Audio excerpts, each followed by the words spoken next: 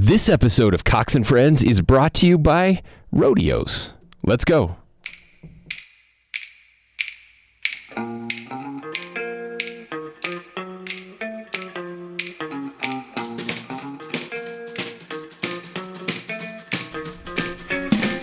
And welcome back to another stunning edition of Cox and Friends. I am your host, Lieutenant Governor Spencer Cox, and this is the podcast you didn't know you needed and probably don't. And we are here with friends, Abby Cox with us again. Abby, welcome back. Thank you. It's good to be here. It's always great to have you. Kirsten Rappling, my chief of staff. Kirsten. Hey, and I was just thinking now that your son's back from his mission, maybe he should come play our music in live. Oh, we could get him to do that. Yeah, except his partners in crime aren't back yet either, so we've got a little work to do with that. Owen Fuller over there doing something. Yeah, back in action, and my mic is working now too. Here we are.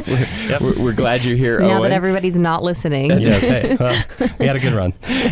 We are very excited. We're missing, I should say, John Cox. That's why we're excited. That's right. We're very excited. Those microphone hogs are the worst. We'll get a word in today. Thank goodness. That foreign laugh you hear back there is a friend of ours. So let me start here.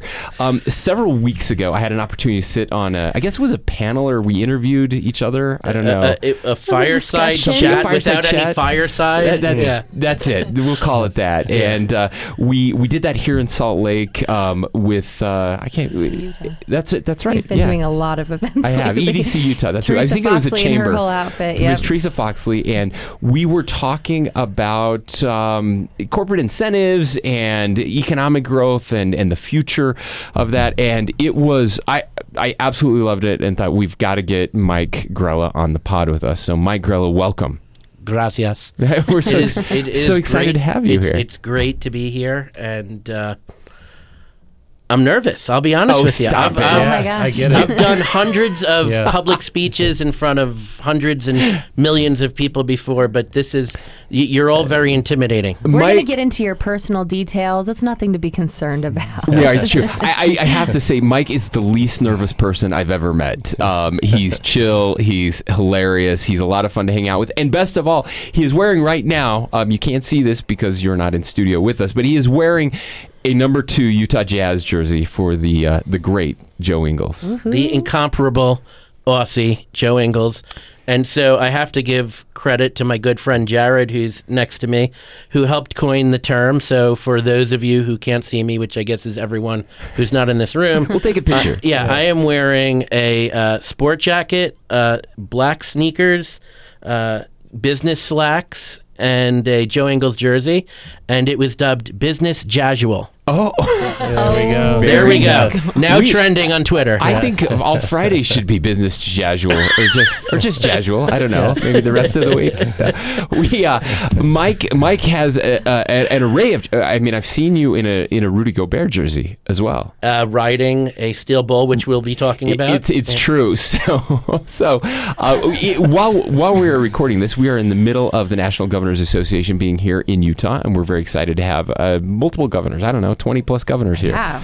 And close to 30, I think. Yeah, so last night they went to the rodeo. They went to the Days of 47. Yesterday was the 24th. We're recording this on the 25th. And they had a great time. But prior to going to the rodeo, you actually got on a mechanical bull. I think they had one. For the first time. It was my first rodeo, my first mechanical bull, and my first herniated disc and double groin injury. So how many seconds, though? Was it worth it? I made it to 8, but then again, my friend Jared, who's like the rodeo scoring savant, said that I would have been issued either a 10-second penalty, or I wouldn't have even gotten a score, apparently. Yeah, that second hand came into action pretty quickly on that. It did, and I should have just let myself fall because it looked nice and comfy on the ground.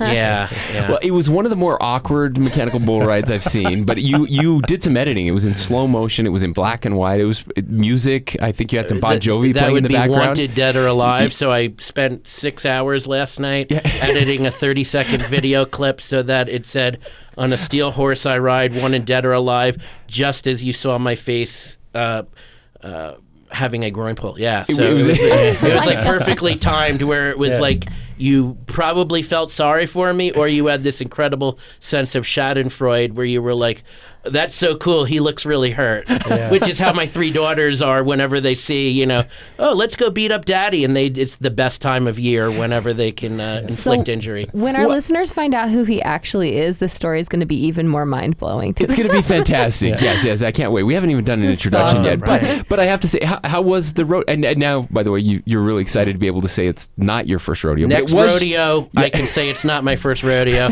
Last night, I could say it is my first rodeo. And your impressions? It was fantastic. It was America. Like if I had to say like one adjective or superlative, the rodeo was America. It was the best that this country has to offer. Just every friends, neighbors, family, giving away over $1 million, and cowboys with really cool first names like Colt and Zeke, and what were the other ones? Like you didn't hear Duke? like there was no like Irv or Nathan or Timmy.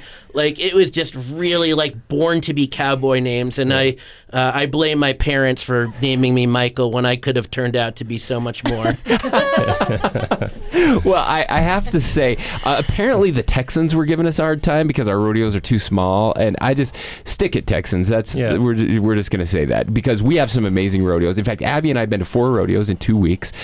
We do love rodeos. First of all, let me put that out there. In fact, my parents got divorced when I was 10. My mom dated a bull rider for several months during that time period. I started wearing very large belt buckles and Wrangler jeans. And is there photographic evidence anywhere? There's some, not much, but there's some out there. So really got into rodeo for a period of my life. But I also have to say, when people ask, well, why have you been to so many this year?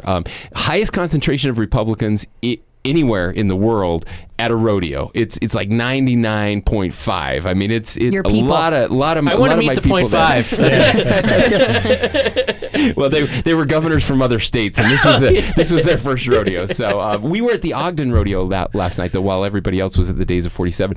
Incredible rodeo. Just we got to help crown Miss Rodeo Utah. So it was a great night. Congratulations. Yeah, fantastic young lady. So, but that's not why we're here at all. Even though we've just spent 10 minutes talking rodeo. So I mentioned that Mike and I were talking about corporate incentives, and Mike, why don't you, just for our listeners, give your bio, your background. Amazon is big part of it. The big part of this, but you've done a lot of things in your life, and no, not really. I haven't. I've done a lot of things, but you mean like accomplishments? Let's talk about your accomplishments and how you got where you are today. Okay, so. My biggest accomplishment is being married to a woman who's much prettier and smarter and better than me, and having 3 beautiful, healthy daughters and 2 cats. That's a really big part of my life as well. From a professional perspective, I've been doing economic development for about 24 years. Did about 17 on the advisory side, working with pretty large multinational public-private corporations, helping them with site selection, economic development, public policy issues, and really helping catalyze expansion for my corporate clients. And then was recruited by Amazon in 2012, moved out to Seattle, and launched their global economic development function.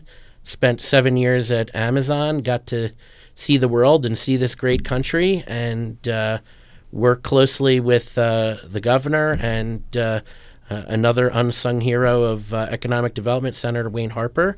Got to know him over the years, and it was a great ride. And now I'm launching my own new venture that's really, I call it Economic Development 4.0, which is about looking at Industry 4.0, disruptive technologies, how it's going to change our lives and communities and organizations and really transform society, look at corporate social responsibility, sustainability, and how those all intersect, and what are our respective obligations as public, private citizens and communities and constituents and taxpayers, and how can we do this better to promote resilient, inclusive prosperity that really affects as many people as possible, and kind of have the rising tide lift all boats and have that be maintained. So I love hearing you speak.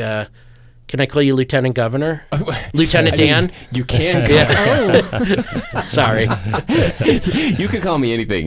We can stick with Spencer for the pod, so it's all good. No, it's been great. I was just going to say, from a branding standpoint, I really like that 4.0. It goes over a lot better than if you said like a 3.7 or like a 3.5 or, Well, if you wanted to go with my college GPA, economic development 2.1. Okay. I'm just kidding. My parents are like, no, you did better than that, son. We're really proud of you.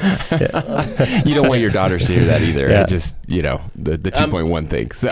No, not really. So I mean, a lot to unpack from what you've been from what you just mentioned. I mean, some great stuff in there. Things that we've talked about on the podcast before. Can we talk about HQ2? Yeah, sure. Are you tired of talking about that? So. Let's get that piece out of the way. The elephant in the room. The elephant in the room. HQ2. So for those of our listeners who don't know, of course, Amazon made a lot of news with the announcement several months ago, many months ago. They were going to look for a second headquarters and where they were going to put that. And all 50 states were bidding against each other, trying to find a way to get Amazon to come to their state. I don't remember that 40,000 jobs, 70,000, whatever, 50,000 jobs. I don't remember what the number was. They should have hired Austin Powers like 2 million jobs. I just know it was a lot of jobs, and we could have employed every person in the state of Utah who is and might want to be employed at some point. So, and then the decision was made to kind of divide that up between Virginia and New York, and then AOC steps in, and there's a lot of controversy, and New York rejects, or Amazon rejects, or mutual rejection. On Valentine's Day, by the way. That's you so remember it well. So my friends that are in Long Island City and that do economic development and the folks in the community there, they actually, more than anyone else that's a casual observer, they all talk about Valentine's Day massacre, or the breakup, or the unrequited love, and I'm like, there's all sorts of stuff going on, lots of feelings. But for my friends in Long Island City, and I have many, they're extremely positive and bullish about the road ahead. There's a lot of great things happening on the Annabelle Basin, and too many strategic assets for it not to have a bright future. But sure, shoot. So what went right, what went wrong? Just give us your thoughts. What went right? Now, don't take my pregnant pauses. I can't think of anything that went right. I'll tell you what went right. Stephen Murray, if you know who he is, he's the CEO of the Commonwealth of Virginia, Virginia Economic Development Partnership, who I consider a friend. And he used to be the Secretary of Commerce for Louisiana. And before that, he was a superstar at McKinsey. He did a great job with his colleagues and the governor's office, really this interconnected, I'd almost call it like a neural network of stakeholders working together and collaborating. The incentive package that Virginia offered was only about 1.3. I say only, because we're all raking in billions. Modest compared to the $7 billion that Maryland offered and some of the other jurisdictions. It was very heavy on workforce money. It was, I believe, it's around $1 billion commitment over 10 years to invest in the university community technical college system. The Commonwealth leaned in very heavily on workforce talent, human capital development, really interesting, I'd call next-gen plans for how to address catalyzing jobs, preparing the workforce of tomorrow, K through 12, addressing existing, more mature workforce issues and opportunities. So they did a lot of things right. And so I have to ask, you wear like a John Wall jersey when you're visiting Virginia? Does that work with the? The Washington Wizards? I don't know. Sorry. It's okay. It's okay. Let's rephrase what went wrong to what could be done better next time. I like that. Let's do that. I am just the eternal optimist and the glass half full. Well, because I want to talk about one of the things you talked about is the future of this type.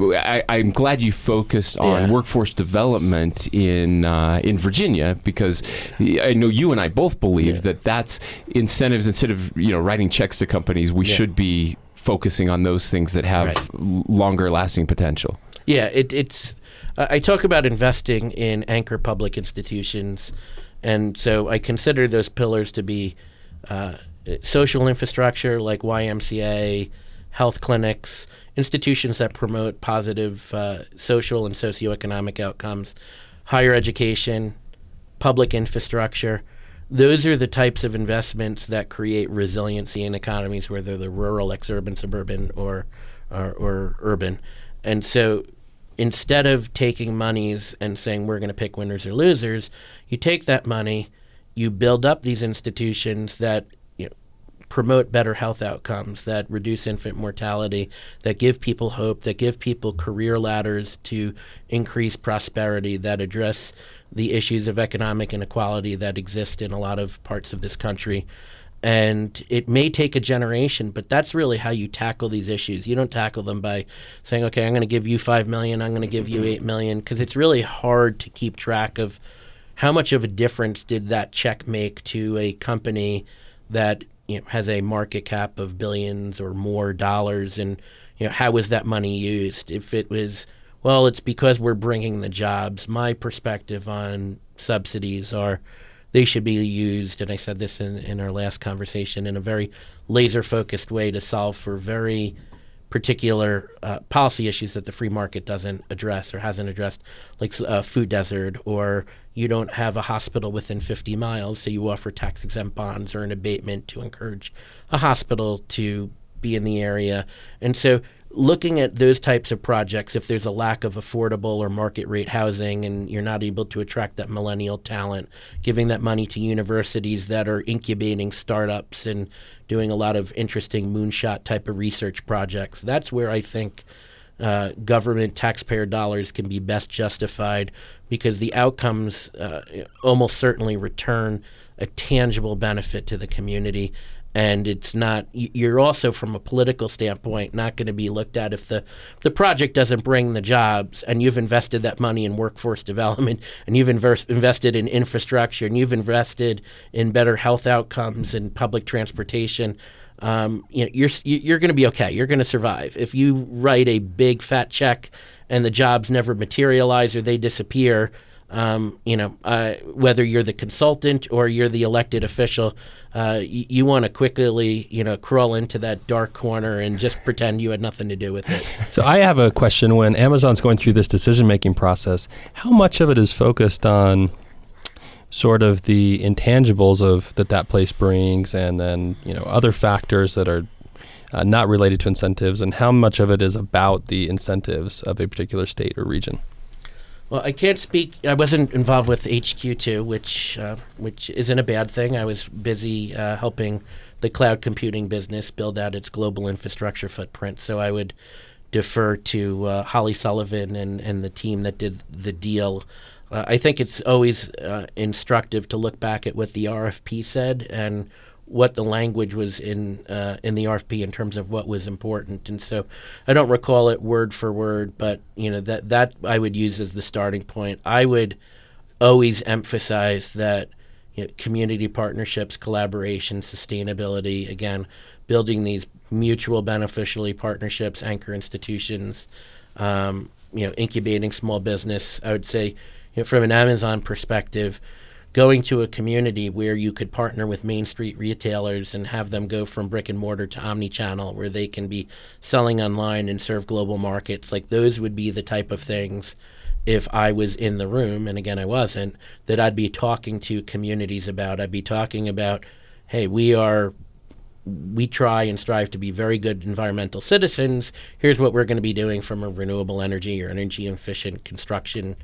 practice and perspective. And so I definitely think that the intangibles are extremely important, and I would say that the numbers have to pencil out to the satisfaction of the people that ran the project. So it really would be, they'd have to look at it and say, yep, the numbers work. And the fact is, Amazon did not choose the areas that offered the most incentives. So that's really, I think, sort of the Mad Libs for everyone else to fill out adjective, noun, verb of what you think about the fact that where they went and why they went there and how that all turned out. But at the end of the day, it was not, the cities or states that offered the most amount of money. So there's obviously an emphasis on talent and other intangibles. So. Cool. We're going to take a break, but when we come back, I want to talk about a few things you touched on before, kind of the future of the economy, and you actually have some questions you want to ask us, I believe. So I do. Okay, all right. Nice. We're dangerous, but we're gonna do that when we come right back.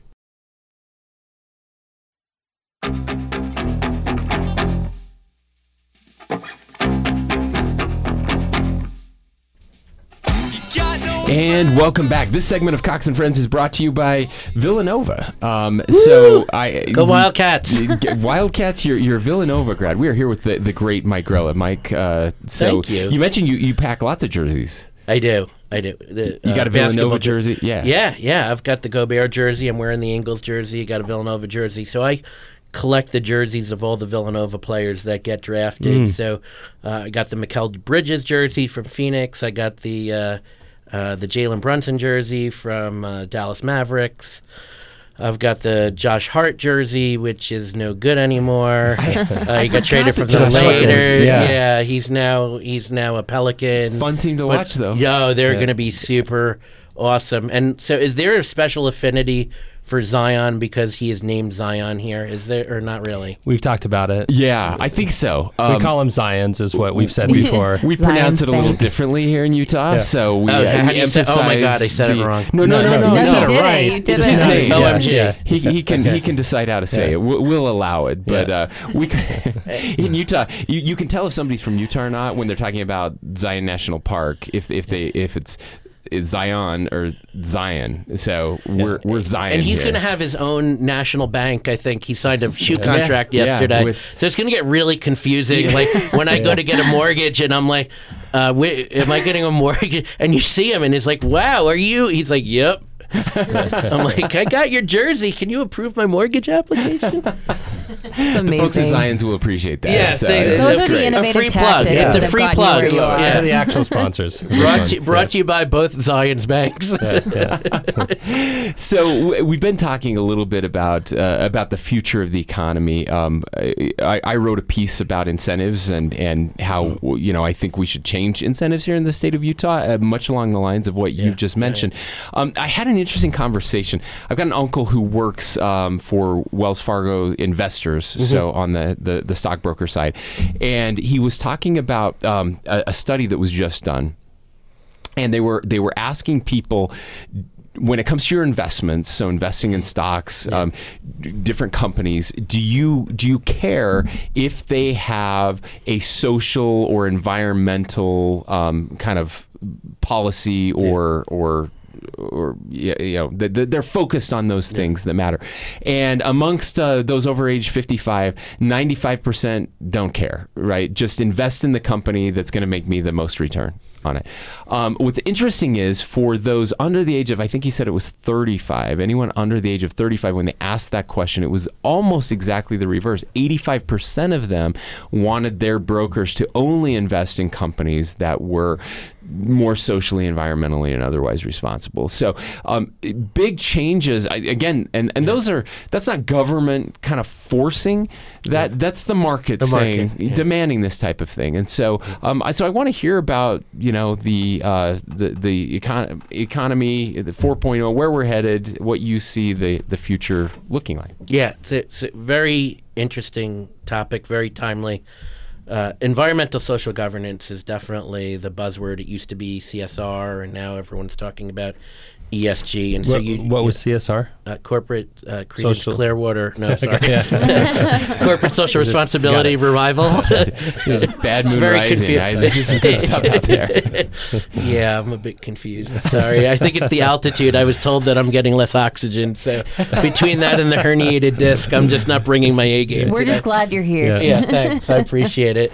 But thanks for having me clarify these acronyms. But I don't know how much the data speaks for itself, or data does speak for itself, but you have heard tangentially that the socially conscious companies and investments are actually performing quite well. It used to be you'd make you could either do good or get a good return on your investment, and there's more parity than there has been in the past. Part of it is there's a maturity now in the carbon trading markets. The United States just launched its first carbon trading market. Congratulations.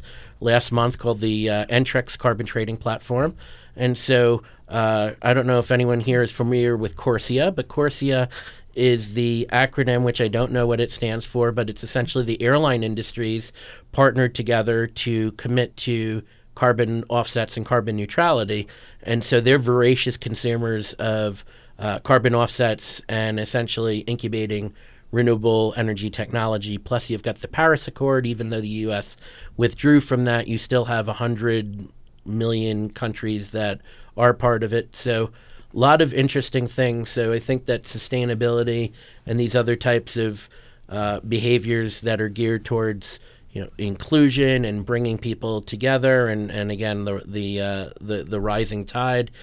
I believe it's good for business, and I think that the supply and demand is if you're voting with your pocketbook where you want your 401k contributions to go, and pension funds. You've got socially active pension funds. So you're going to have your CalPERS and your TIACREFs, the teachers, the labor unions.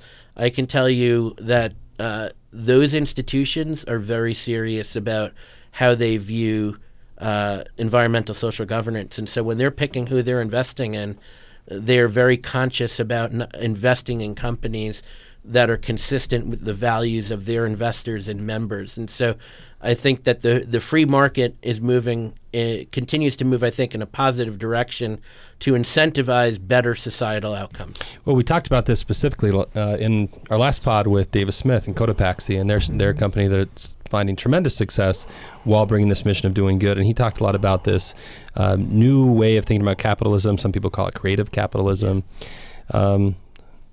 Really exciting, and I'm just glad that I barely made the cut, 35, that I'm in the group that is trying to make it better. Yep, that's right. Yeah. So you have some questions for us, Mike. We're gonna turn it. Yeah. We're gonna let you ask away.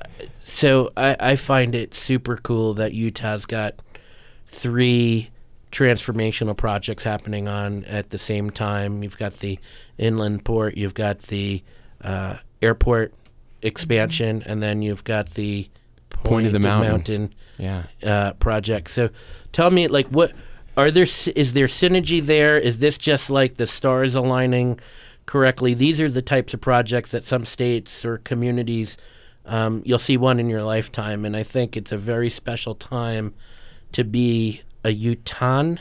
Well Very with good. no vowel, not a Utah-ian. It's a Utahn. You can keep that jersey. Okay, thank you. Yes, thank you. You've earned it. I knew that there was some sort of right to revoke the jersey if it's like when you mispronounce like Nevada. Yeah. That's a problem. There's no Nevada out Yeah, here. no, there isn't. We've got some cities in Utah that we'll have to try out on you later, though.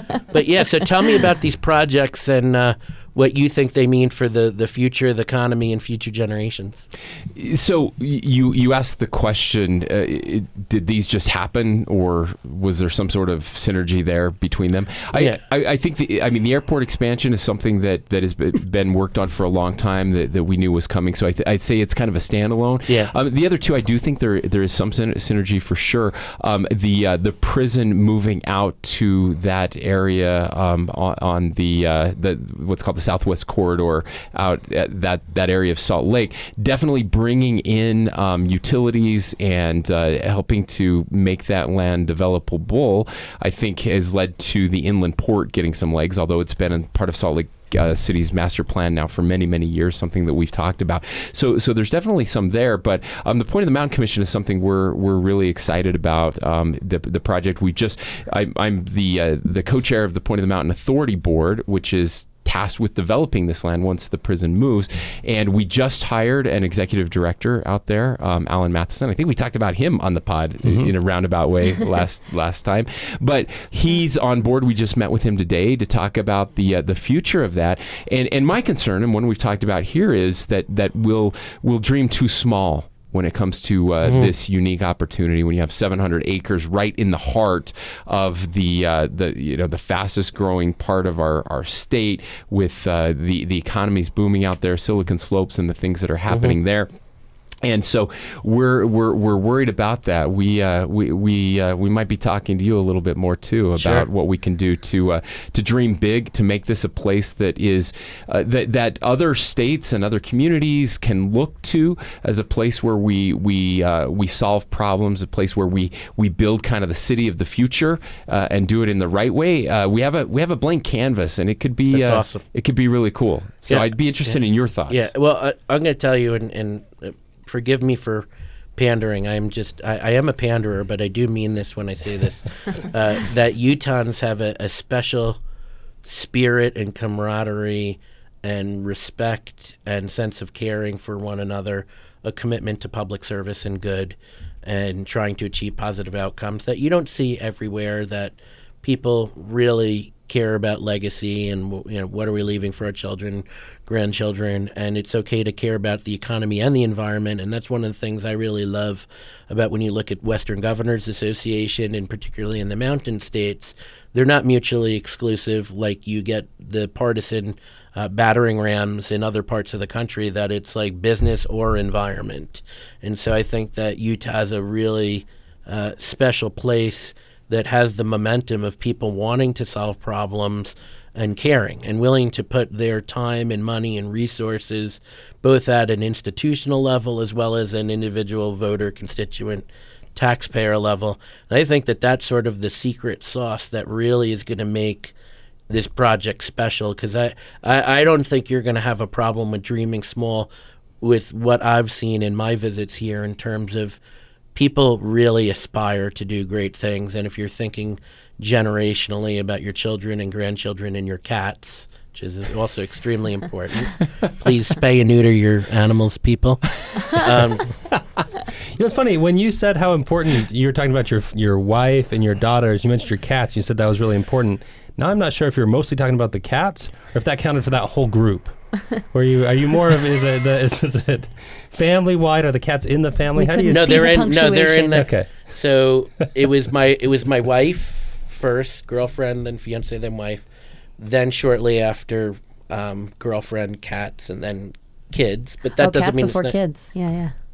We're in for. Isn't there a charity called Cat? Cat? 1877 Cats for Kids. No, that's not it. It's not a Utah thing, but it sounds Well, I hear great. you're It's called investing Cars in for Kids. innovative Sorry. companies lately. Sorry. So Yeah. Okay. So that You didn't go donate over your well. gently used cat for Pre-owned. Your pre-owned cats, exactly. We've got 0% financing for 60 months on these short-haired tabbies. and I still can't And believe Pekingese. you didn't make it as a rodeo star. It's No, yeah, you mean clown, that's okay. Just rodeo star. Let's. That's a dog whistle for clown if I ever heard one. That's okay. this guy puts you in your place. We should keep him around. He's great. And my love wife Mike. keeps me in my place, so there's this virtuous cycle of putting other people in their place. So, yeah, no, family's important, but getting back to the topic at hand for maybe 10 more seconds, would you agree that the spirit, again, embodied in the rodeo last night, go America, go Utah, I think that there's an intangible there that is going to help fulfill what I think you see as a great vision and a great promise. I see it firsthand on the front lines. Yesterday I was talking with an awesome member of our team with this incredible background, both educationally and professionally, who had started out actually in Shanghai and then had been here in the States in a few different places. And she decided to come join our company. And this is our first time to really sit down and talk about it at length, like what brought you here? She's like, well, there's this incredible duality where there's this great business environment and then the outdoors are just unreal. So she came here with no other connections, no family connections, and she is a real add to our economy. And so I think that it just behooves us, to your point, when thinking generationally, that let's keep growing this economy and make this the best place in the world to do business, and let's be great stewards of the land that we have, because that they actually support each other.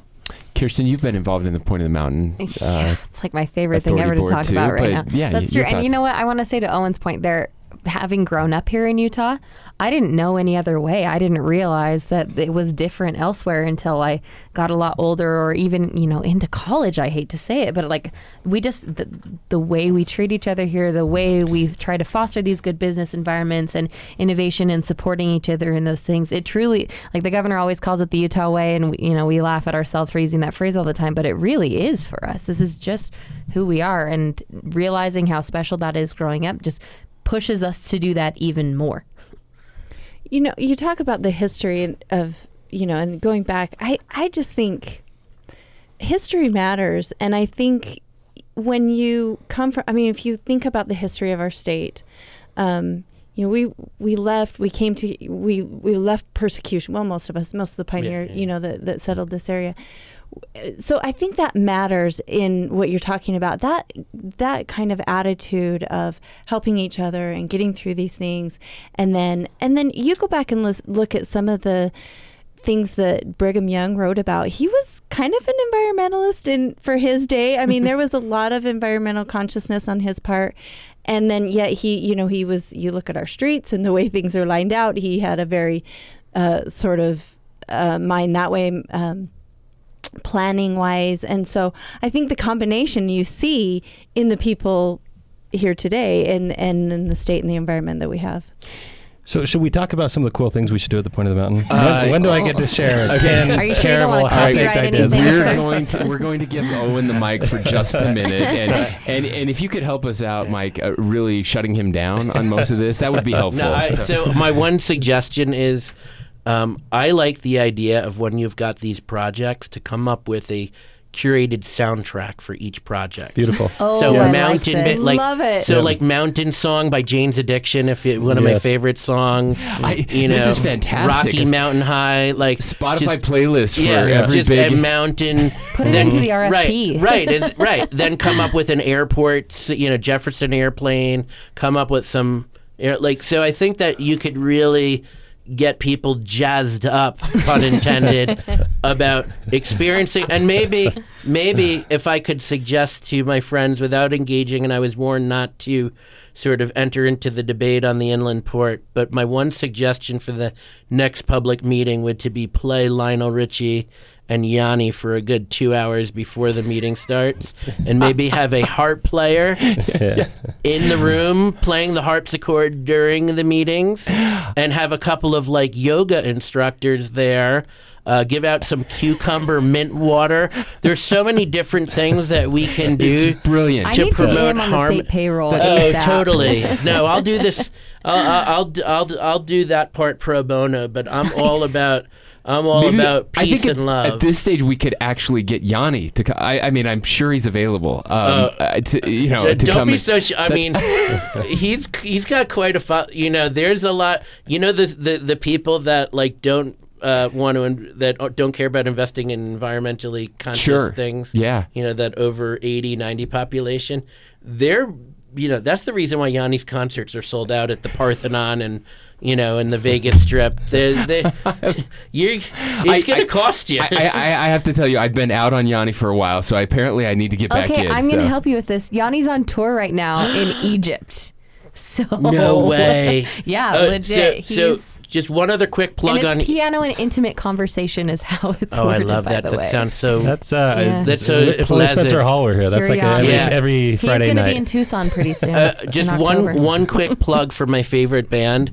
Red Hot Chili Peppers played in front of the Great Pyramid in Egypt a few weeks ago, and it was just the most redonkulous rock concert ever that they streamed live. And so, if you're a big fan, if you're going to be a big fan, it's sort of like watching Metallica, and they played with the San Francisco orchestra, Philharmonic, the or whatever. Philharmonic, yeah. It's that type of epic. So, obviously concerts lead to economic multipliers and are really good for the economy. So we'll tie it back. Great segue, Owen, for your ideas for the Well, and you mentioned the moonshot. So Owen has.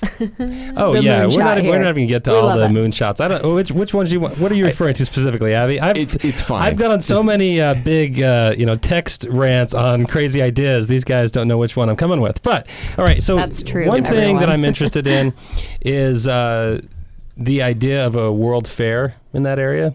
Just kind of take advantage of the space we've got. The last world fair that was really huge, that was one of these that everybody comes through, that I've read a lot about, was 2010 in Shanghai. There was another in 2015, another coming up in 2020, I think in UAE, United Arab Emirates. Go to Dubai next year. I've been there.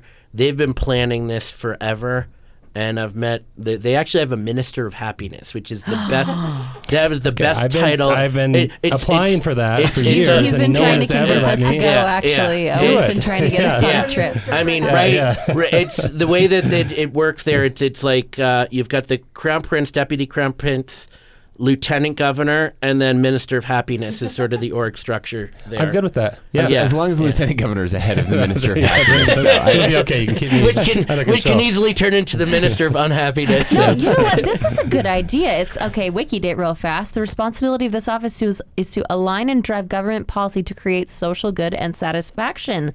There That you is go. right up our alley. Great. It's true. I'm in. We do it anyway. It's just Yeah, inherent it's your to who we Twitter are. for sure. So world fairs were a huge thing. They are now kind of, but they haven't been here. It's time for us to bring them back. Do it. They have other kinds of things that are not just the big, huge ones, like the one in Shanghai that had 70 million plus people come to it. And these are smaller. These are for a specific purpose. And if we do one of those, I'd like it to be about man's mission to Mars. We have all kinds of stuff going on in the state. We actually have things down south that look like Mars, where like students at BYU and other places are doing test runs. We have all kinds of scientists Area working on 51's that. kind of a Let's big get deal Elon, lately. Let's get Elon out here. Let's have our World Fair in that Don't area. rush Area 51 people. It won't turn out well. Yes. There's other things. People are trying to rush the church headquarters, I heard now. And I hope they don't try to do that. It's not a good idea. So the reason I like those is you have some things that stay. A lot of the things that are in big cities that are really lasting landmarks come from some event like that. Whether or not we do the World Fair, what my hope would be, and we've talked about this here on the pod before, is could that land and place rival in the not too distant future Temple Square to be the most visited place in Utah? And could it be something that is so iconic that everyone who comes here says they have to see? The last time I looked at the Temple Square numbers, it's been a little while, like 5 million people a year were coming to Temple Square. Can we beat that there? Can we have some symbol where people say, when we're in Utah, this is what you've got Like to go? Space Needle. Like That's right. It symbolizes hope. Literal moonshot, but this would be a Mars shot. Could be. Could be. Oh. Yeah, could be. So, and, Yeah. You're not helping, Mike. No, I'm not. Stop It's like- encouraging Yeah. him. Right. I'm officially making him the second nerdiest, worst pun. No, I'm just kidding. I love this stuff. Okay. Just kidding. So, what I really want us to do, though, is think about things that will. You talked about this point to the future, and that's what I'm kind of wondering, Mike. From your examples, there's like the smart cities, what Toronto's been doing, and you read about ups and downs there, and in Estonia and other places. Yeah. So, like, what do you see are the things that are actually working? Because one of the worst things that can happen with the future of, the future city idea. Have you ever been to Disneyland and you go to that one part that's like Tomorrowland, but it feels like what Tomorrowland was supposed to be in 1970, and it's really weird. They never Got updated it. They didn't update got it. stuck, yeah. And so, like, how do you build something now today that's going to also evolve? So yes, it's the city of the future, but it'll be the city of future even in 15 years. Yeah, so I think the most important thing to do, like for example with Disneyland, with the Tomorrowland, is it's narrated by Angela Lansbury, and I see that as a kind of a limiting factor from a That's the generational last thing I interest. expected to come out of you. Yeah, and so I would say nothing against Murder, She Wrote, killed it for many years, but you Was might she want to Mrs. get. Potts too? I want to say she was Mrs. Potts. She was. Oh, very good. Yeah, no, That's it, she's. yeah. Yeah, check Not out in her the live IMDb action page. version, but in the Yeah, original. exactly. there you go. I have the Angela Lansbury action figure at home. It's awesome. I do believe that you need to think big, and these transformational technologies, AI, nanotechnology, 3D printing, Internet of Things, connected devices, edge computing, 5G. There's a couple of dozen out there, but really 8 or 9 anchor transformative technologies. I love the idea of building something that thinks about what does it look like, giving hope. And that's what you hear Elon and Jeff Bezos and Richard Branson. I mean, they got to know something. They're worth like zillions of quadrillions of rubles or whatever currency. They arbitrage the currency markets, so Sure. whatever currency you want to denominate in. They have a lot of money, and that's what they're focusing their pet projects on. And I don't think it's like a coincidence. They're probably like, yo, dude, can we get to Mars? Yeah, we got to get there quickly. So I don't want to know how quickly we need to be on Mars, but I like the idea of dreaming to go there and democratizing the ideas and the hopes and the vision that would come from that, displaying the technologies and bringing the universities, the academics, the private sector leaders, the big thinkers. And I'm going to tell you, like, I'll admit I've got a bit of a man crush on you, but Thank you. But it's you're my silver medalist to Neil deGrasse Tyson. He is. I'll take it. Whoa. Yeah, he's just epic awesome. And when you listen to people like that speak, it's like that spine tingling, thinking about the cosmos and the universe, and then trying to associate back to us as humans. And we are so important, but yet I hate to say insignificant in the size of the infinite universe, but it's important for us while we're on this earth to think about what we can do and how big we can dream. Well, just one other point on this, and this is, without John here to talk about his deep cut, super nerdy things that he loves, like the, history of Santa Quinn in 1895 or whatever. I'm going to share one of mine, which is these geopolitical, sites that I subscribe to where like strategists, military strategists, geopolitical strategists talk about what's going on. And one of the big articles that I read recently was about really the exploration of the New World, funded largely by Portugal and Spain, and what similarities there are and are not when you compare that with what's happening in space right now. And the big difference really is that right now we haven't found the clear economic incentive. There's a lot of things that were pulling people, basically the Ottomans had taken over Turkey, and so the trade route from India was shut down. So when Portugal, is this recent? I'll tell you about this. Yeah, this is I've been busy lately. Something about Vasco da Gama. Christopher Columbus. Let me tell you about it. Pizarro. Yes. Okay. Sorry, I'm just. So my bad. Basically, there was this economic incentive that was driving, Portugal. They had to get to India, and Spain was desperate. They said, well, we need that. So yeah, go do this crazy thing and try to find another way there and all that. So what a lot of creative people are churning on right now, this is a true moonshot, is what is the economic incentive in space? And like I'll tell you, space tourism probably is not it. But some people are talking about power, solar power in space, because you get out of the cloud system. So solar power in space could be really remarkable. And how do you get that then transferred back down? But basically, that's what's going to unlock space travel in a big way, is when there's a clear, huge financial incentive, in addition to like all the scientific gains and kind of like the feeling of the heart that we are exploring the edge of what mankind knows. So, maybe Utah can be a part of that whole story. We already are, but maybe we can let the rest of the world know that we're part of it too. I love it. Thank you for that. It was educational and inspiring. I only got through 3 of 10, but we'll save those for another day. Yeah, okay? I think I have allergies because there's some tears coming out of my eyes. That was one of the most inspirational things that I've ever heard. Unfortunately, you just moved into the silver medal spot behind Neil deGrasse Tyson. So it's fine. Thank Less you for pandering, Mike. Okay, now I'm just going to throw one tiny quick last thing before I break. And this is, you guys don't know about this, Spencer and Abby, because you live in Fairview. But my friends that are in this tech corridor here that are living and working on Silicon Slopes, I'm hearing many of them say consistently that they wish they had more time with their hands in soil. Their hands working with animals. We can help with that. Come down to our farm. So we got a couple options. One is a Hyperloop. We can do that. But another is people, out to Fairview to help with moving the pipe. Yeah. Abby. But another one that's interesting is when you build these communities of the future, I wonder how much you think about that, this fact that we're becoming so much less connected to land, to being outside. A friend of mine wants to actually create a community where there is like a big community farm, and a farmer who runs it and teaches people how to do it, and you have your own plots, but that way when you go on vacation, someone's still going to milk the cows. having grown up on a farm and still living terrible. and farming sounds like a nightmare. People trying think that's a to good get idea. my own kids to work and wrangle them. That's why God invented grocery stores. Just saying. Well, at least I had to get World one War idea II shot and down I'm before we glad did. Mike Okay. shot that idea Yeah, down. I'm just. Well done. Let's go forward, folks. Stay off of our Onward. farm. Okay. So we actually have to wrap. Yeah. We're running out of time. I want to talk a little NBA with you, Please. Mike. You're really Please. excited about this Oh my year. God. Give us your Best take ever. on the NBA, right? Best off season ever. I'm super pumped about the Jazz and Conley and the growth of Donovan Mitchell and Gobert. He is just such a glass cleaner. Young talent, seasoned veterans. I also, and of course, Are we going to win it all, Mike? That's what I need to know. I know that in Utah, it's not it's not looked upon favorably to gamble, but at 14-1 to 17-1, that's pretty. I saw 15 yesterday. Yeah, so. that's that. I think that's worth betting a nickel on, and then getting 70 cents if you hit it big.